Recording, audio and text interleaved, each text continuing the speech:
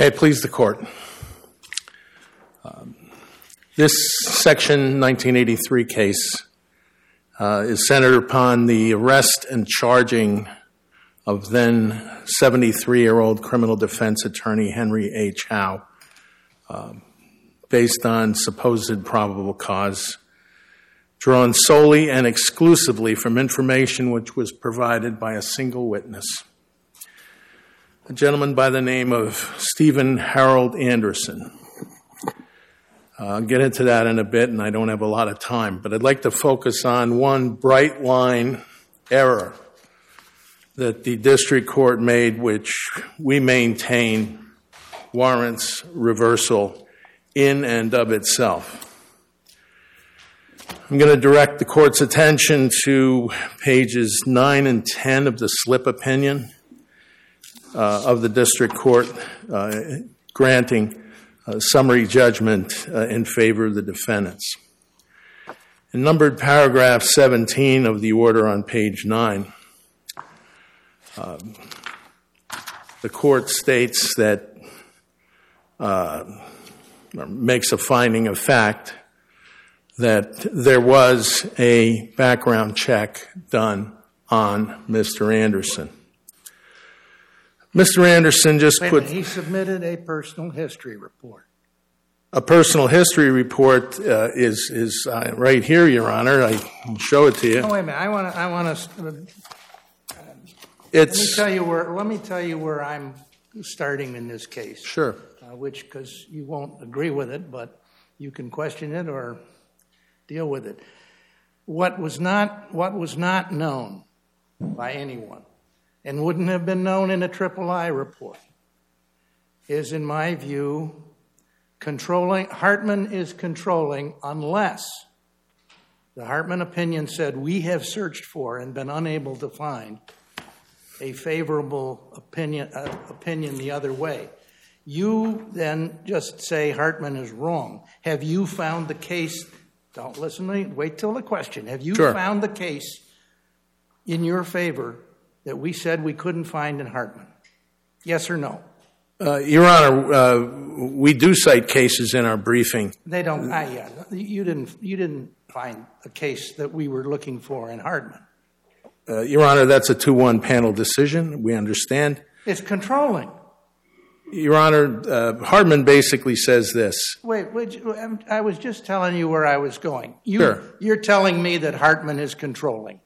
All right. Then we go to what was known by Glaze or within her ability to know that was in the record. There was no III report, as I understand it, except there's some, well, maybe they had it, but there's no evidence there was. So all they had was, as far as we know, the personal history report. So you're citing a very general and easily distinguishable cases for the duty to look further. Depends upon the duty to look further when a confidential informant submits a personal history report and discloses, to no one's surprise in this universe, that he or she had a criminal history.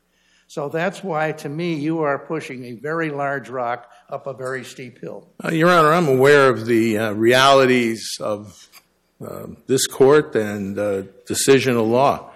I want to just say this. The district court made as a matter of fact, a finding that there had been a background check. There was none.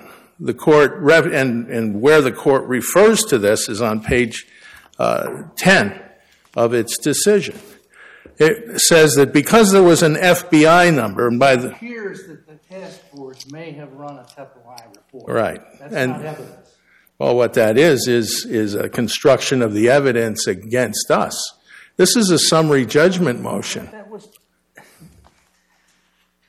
And I don't understand. You got to have evidence as the non-moving party that refutes the Hartman analysis with actual things that were in there. Hartman really didn't change anything in the jurisprudence of this district. I didn't think so. Well, you're trying to change Hartman. You're arguing it's wrong.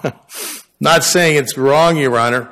Hartman certainly, and because of U.S. Supreme Court precedent, Hartman can't possibly say that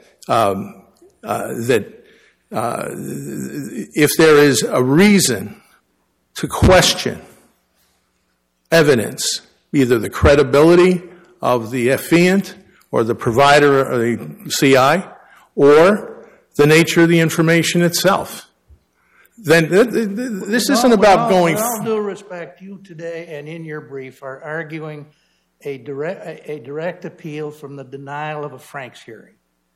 That was your First Circuit case, Tangeray, or however you pronounce it. This is a 1983 where either no Franks hearing was requested or none was held. It was done in state court. We don't know why the argument wasn't presented to the state court in a timely fashion. But the record is a void. Well, I want to tell the court, just to make sure the court understands the state court record. The day before the preliminary hearing was to occur, the case was dismissed by motion of the prosecution. There never was a criminal proceeding in reality past the point of a scheduling of a preliminary hearing. How do we even get into a Franks argument? Your Honor, the standard and the case law is interchangeable.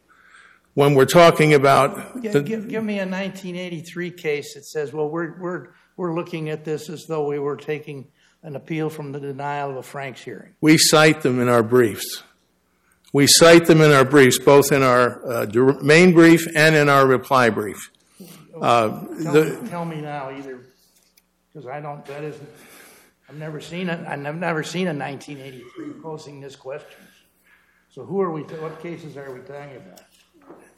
Your Honor, I can submit them in a 28J filing after this argument. I can tell you that in both our main brief and in our reply brief, we cite cases that are both Franks cases, that are 1983 cases using the Franks analysis. So to say that there's somehow different standard, I respectfully submit is not correct. You cite a lot of district courts from outside the circuit. What circuit court has ever looked at this question? First Circuit didn't have this question. They had an appeal from... Oh, sure. The issue was, and it was a Franks hearing in that case that was involved. Well, they remanded for further... Well, they did. In this case, Your Honor, there were genuine issues of material fact relative to the question of whether the defendants should have... the red flag went up when this guy raises all these Rule 609 convictions. These are convictions of a type. And by the way, if one compares his... Wait, that's the Hartman. That's the stuff that Hartman would control, right? Hartman doesn't say really what this is about. You know his criminal history. I don't. But I think the 609s were what came up after this arrest. The contriving to, No. And by the way, the guy made up the same story twice before. And that the defense lawyer in other cases was conspiring to murder an informant. That's what I meant. Well, and what's the relevance of that? What's the relevance of that here? No, that's the Hartman. That's we're not going to. What I'm trying to. That's an in-bank argument. Well, yeah, it may be, but I'm entitled to make that record. The bottom line, Hartman was a 2-1 decision. To preserve an issue for the in-bank court. I am, and the Supreme Court. You're absolutely. wasting our time this morning to argue that Hartman is wrong. I'm not saying Hartman is wrong, and that's what I'm trying to tell Your Honor today. You're saying Hartman didn't reach this? What I'm saying is Hartman simply said, Hartman didn't eviscerate or vacate U.S. Supreme Court case law that said, if there is a reason to question the veracity of the informant or the correctness or veracity of the information, then that's part of the objective standard that applies. Well, let me ask you this. You started by saying that this probable cause was based solely upon the unverified statements of a witness who was of questionable credibility. That's putting it mildly, yeah. But they did verify a number of facts. They verified that there was a plot to kill the CI. None of. Now they may not have. You may disagree that your client was part of that plot, but they did, and in fact, they eventually pled to that charge. Well, Your Honor, first of all, that particular charge they did not plead to, I don't believe. But the bottom line is this: only 2 paragraphs of the affidavit for the arrest warrant affidavit involved Mr. Howe. One of which was completely dependent on Mr. Anderson, and then the other was paraphrase of the wire. But the bottom line is this: there was no corroborating information that was provided in the search warrant affidavit, in the arrest warrant affidavit, that related to Mr. Howe. It's all Mr. Anderson. And in fact, in the record, and I can point it out, Ms. Glaze, the affiant of the task force, admitted he was her only witness. And Mr. Gilpin said, and this is in deposition testimony, Mr. Gilpin testified that the entire investigation began with Mr. Anderson. And when you have a guy that made, and so what's the relevance of the fact that Anderson, who's facing 2 felony theft cases at this time and wants to curry favor and make a deal and all that, comes up with this story, and it's the same one he had twice before that was not countenanced. But he ruined the man's life. He ruined the last paragraph of my main brief. I would ask that this court read it. It was devastating to this guy. It was plastered all over media. Never was a trial. Never was even a preliminary hearing. Those officers, these defendants, weren't going to stand up at a preliminary hearing and parrot perjured hearsay. Thank you. I'll reserve the rest of my time.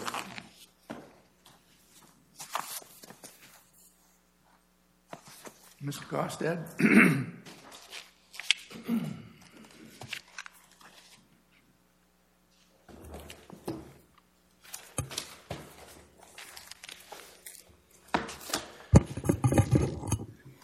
May it please the court.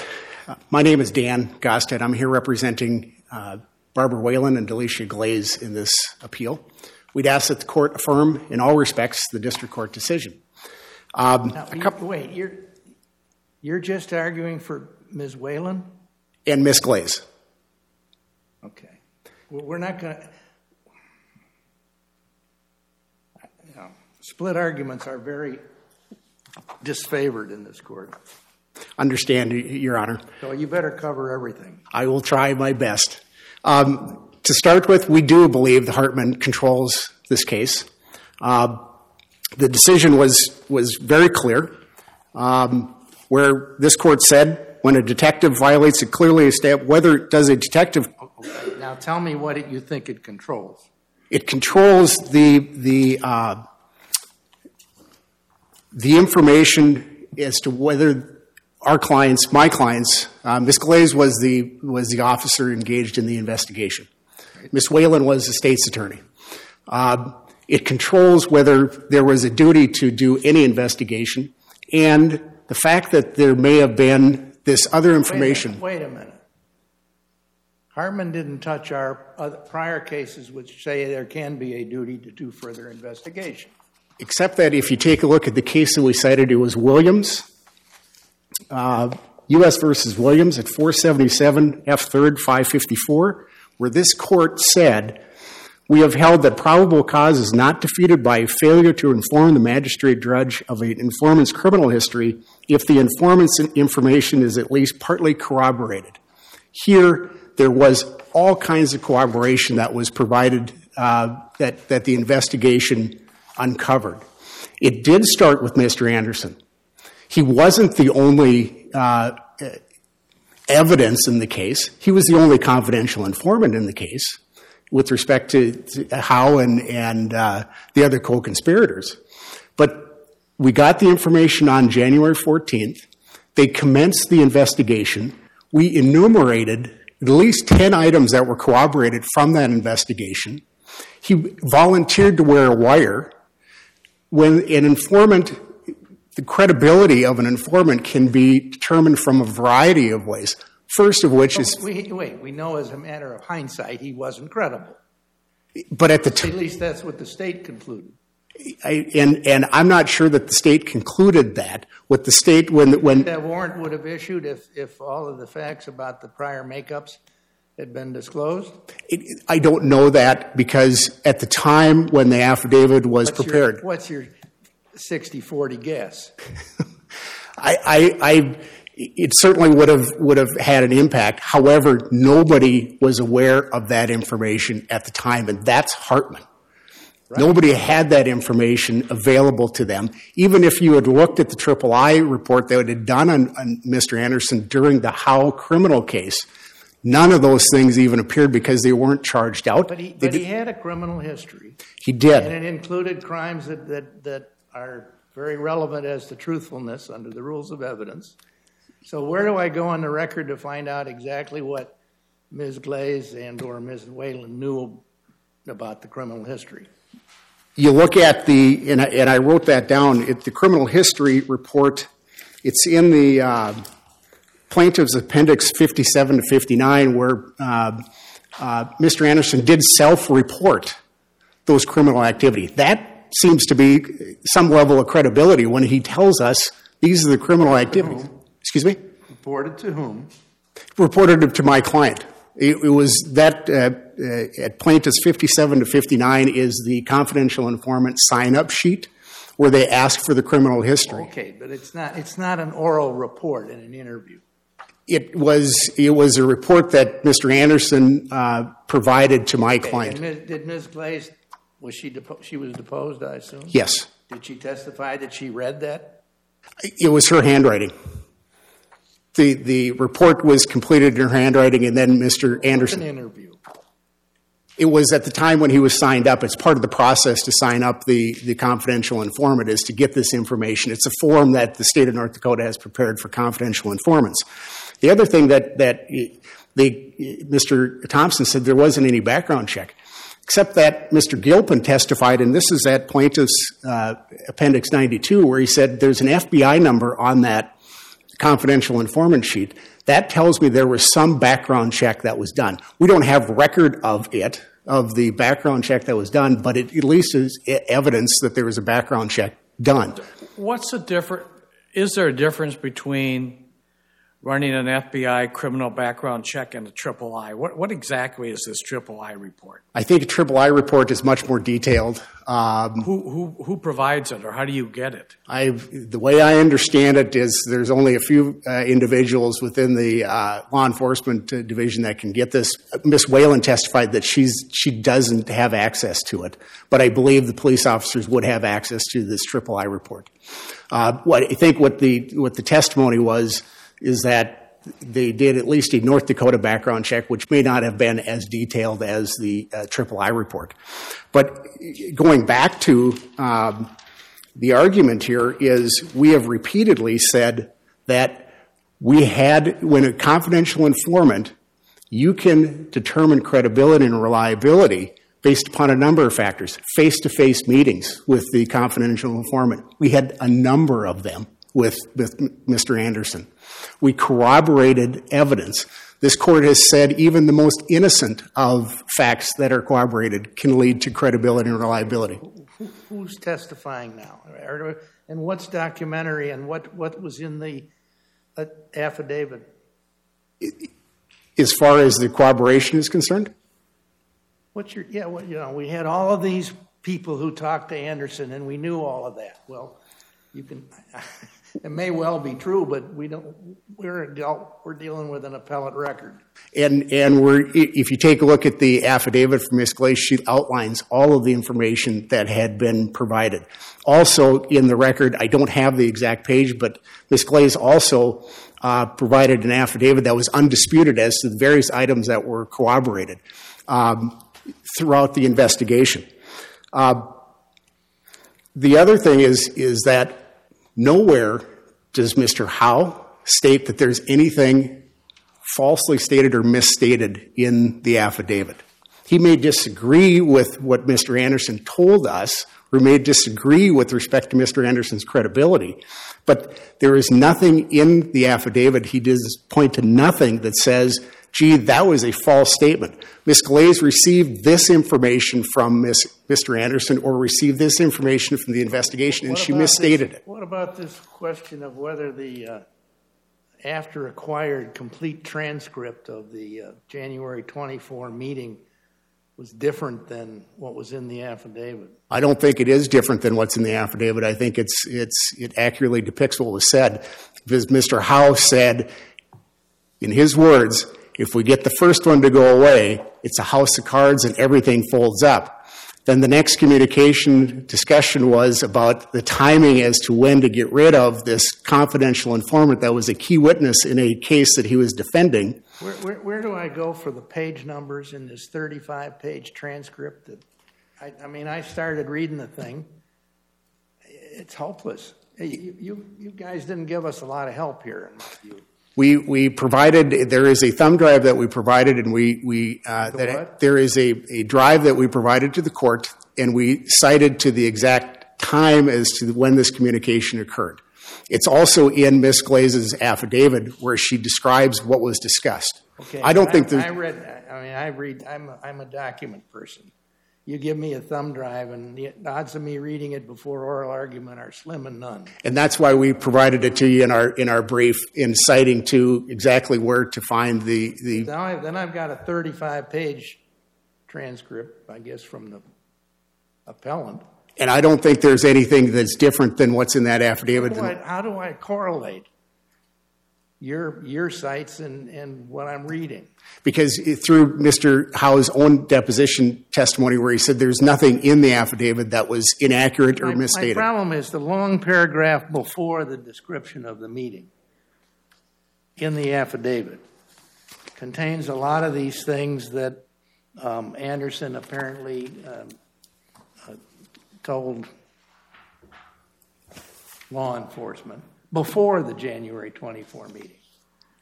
Correct. So there isn't that. I don't know which we're talking about, and I don't know what the corroboration of those earlier conversations was, other than, I guess, affidavits. There is corroboration there are reports that show what was corroborated throughout the investigation. That's been cited in our brief. It's also been cited with respect to the affidavit, and that's undisputed. I thank you for your time. I'm into Mr. Nicolai's time, and I'll defer to him. Thank you.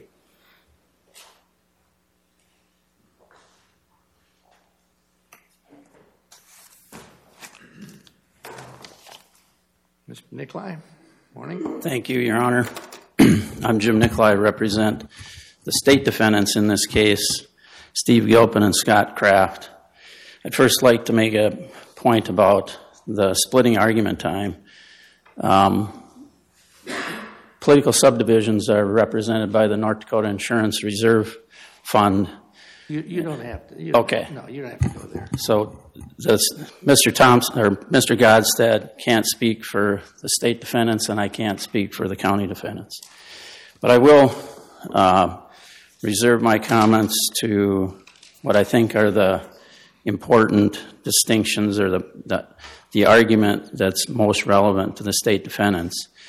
And that is that Mr. Thompson wants this court to extend liability to non-signatories to the arrest warrant based on nothing more that they work with the affiant, their co-workers. And there are no cases that go that far, even the cases that he cites. And this court said in Cooper that we are not extending liability. The second point that I'd like to make has to do with qualified immunity. Mr. Thompson has never made an attempt to show facts, cases that with similar facts to this case for purposes of qualified immunity. And there's a whole list of those types of facts that he would have to show. We have independent evidence of the crime through the jailhouse letters or the conspiracy. We have multiple corroborating facts of Mr. Anderson that he provided. And we have the crime caught on tape. And we have co-defendants to the conspiracy pleading guilty. There's no evidence whatsoever that either Ms. Glaze as the affiant or anyone else had actual knowledge of the information that as far as what isn't really criminal background but goes beyond his criminal background. And for purposes of qualified immunity for my clients, we have they're non-signatories to the arrest warrant affidavit. So you'd have to find a case with all those things that are similar to this case and then have courts say it's clearly established that all those facts still add up to a Fourth Amendment violation. The bottom line in this case is that what's the best way to protect an individual's Fourth Amendment rights when irrespective of whether you have doubts about credibility or not, make him wear a wire. That's what happened in this case. They made him wear a wire. And apologize to the court if we made it difficult to follow, but there is no difference between the full transcript and the parts of the transcript that matter. We provided a thumb drive to the court. We provided timestamps to the court that have the relevant parts. Mr. Howe, instead of in a situation where you have a criminal defense attorney knowing clients are conspiring to kill somebody or harm them, saying, wait a minute, you guys can't do that, and you can't be telling me about that, and I can't be advising you. What does he say? Well, should we do it 5 days before trial? Yeah, no, you don't want to do that because it makes it look suspicious.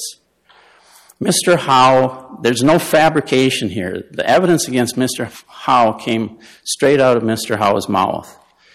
And I agree, Hartman controls this. Tangway was a case where officers had serious doubts and did nothing. The officers did more than nothing here. They made him wear a wire. They corroborated numerous independent facts. This is not a did-nothing case, irrespective of whether a background check was run or not. And we'd ask the court to affirm the district court. Thank you. Thank you.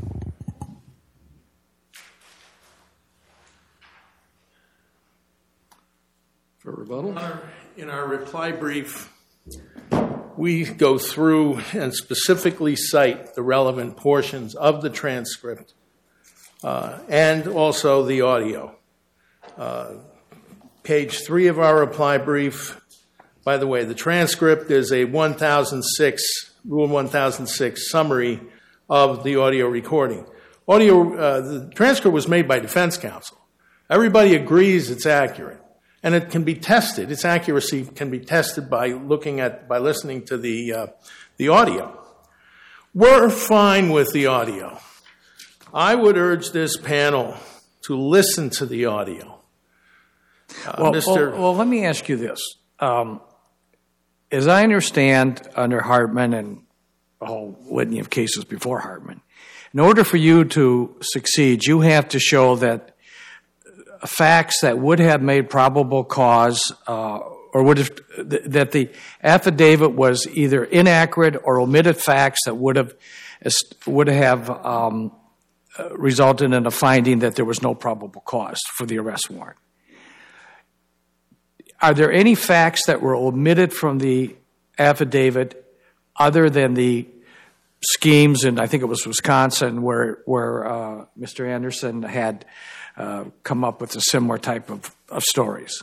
Your Honor, yes. There was no reference to Anderson's criminal history. Zero in the affidavit.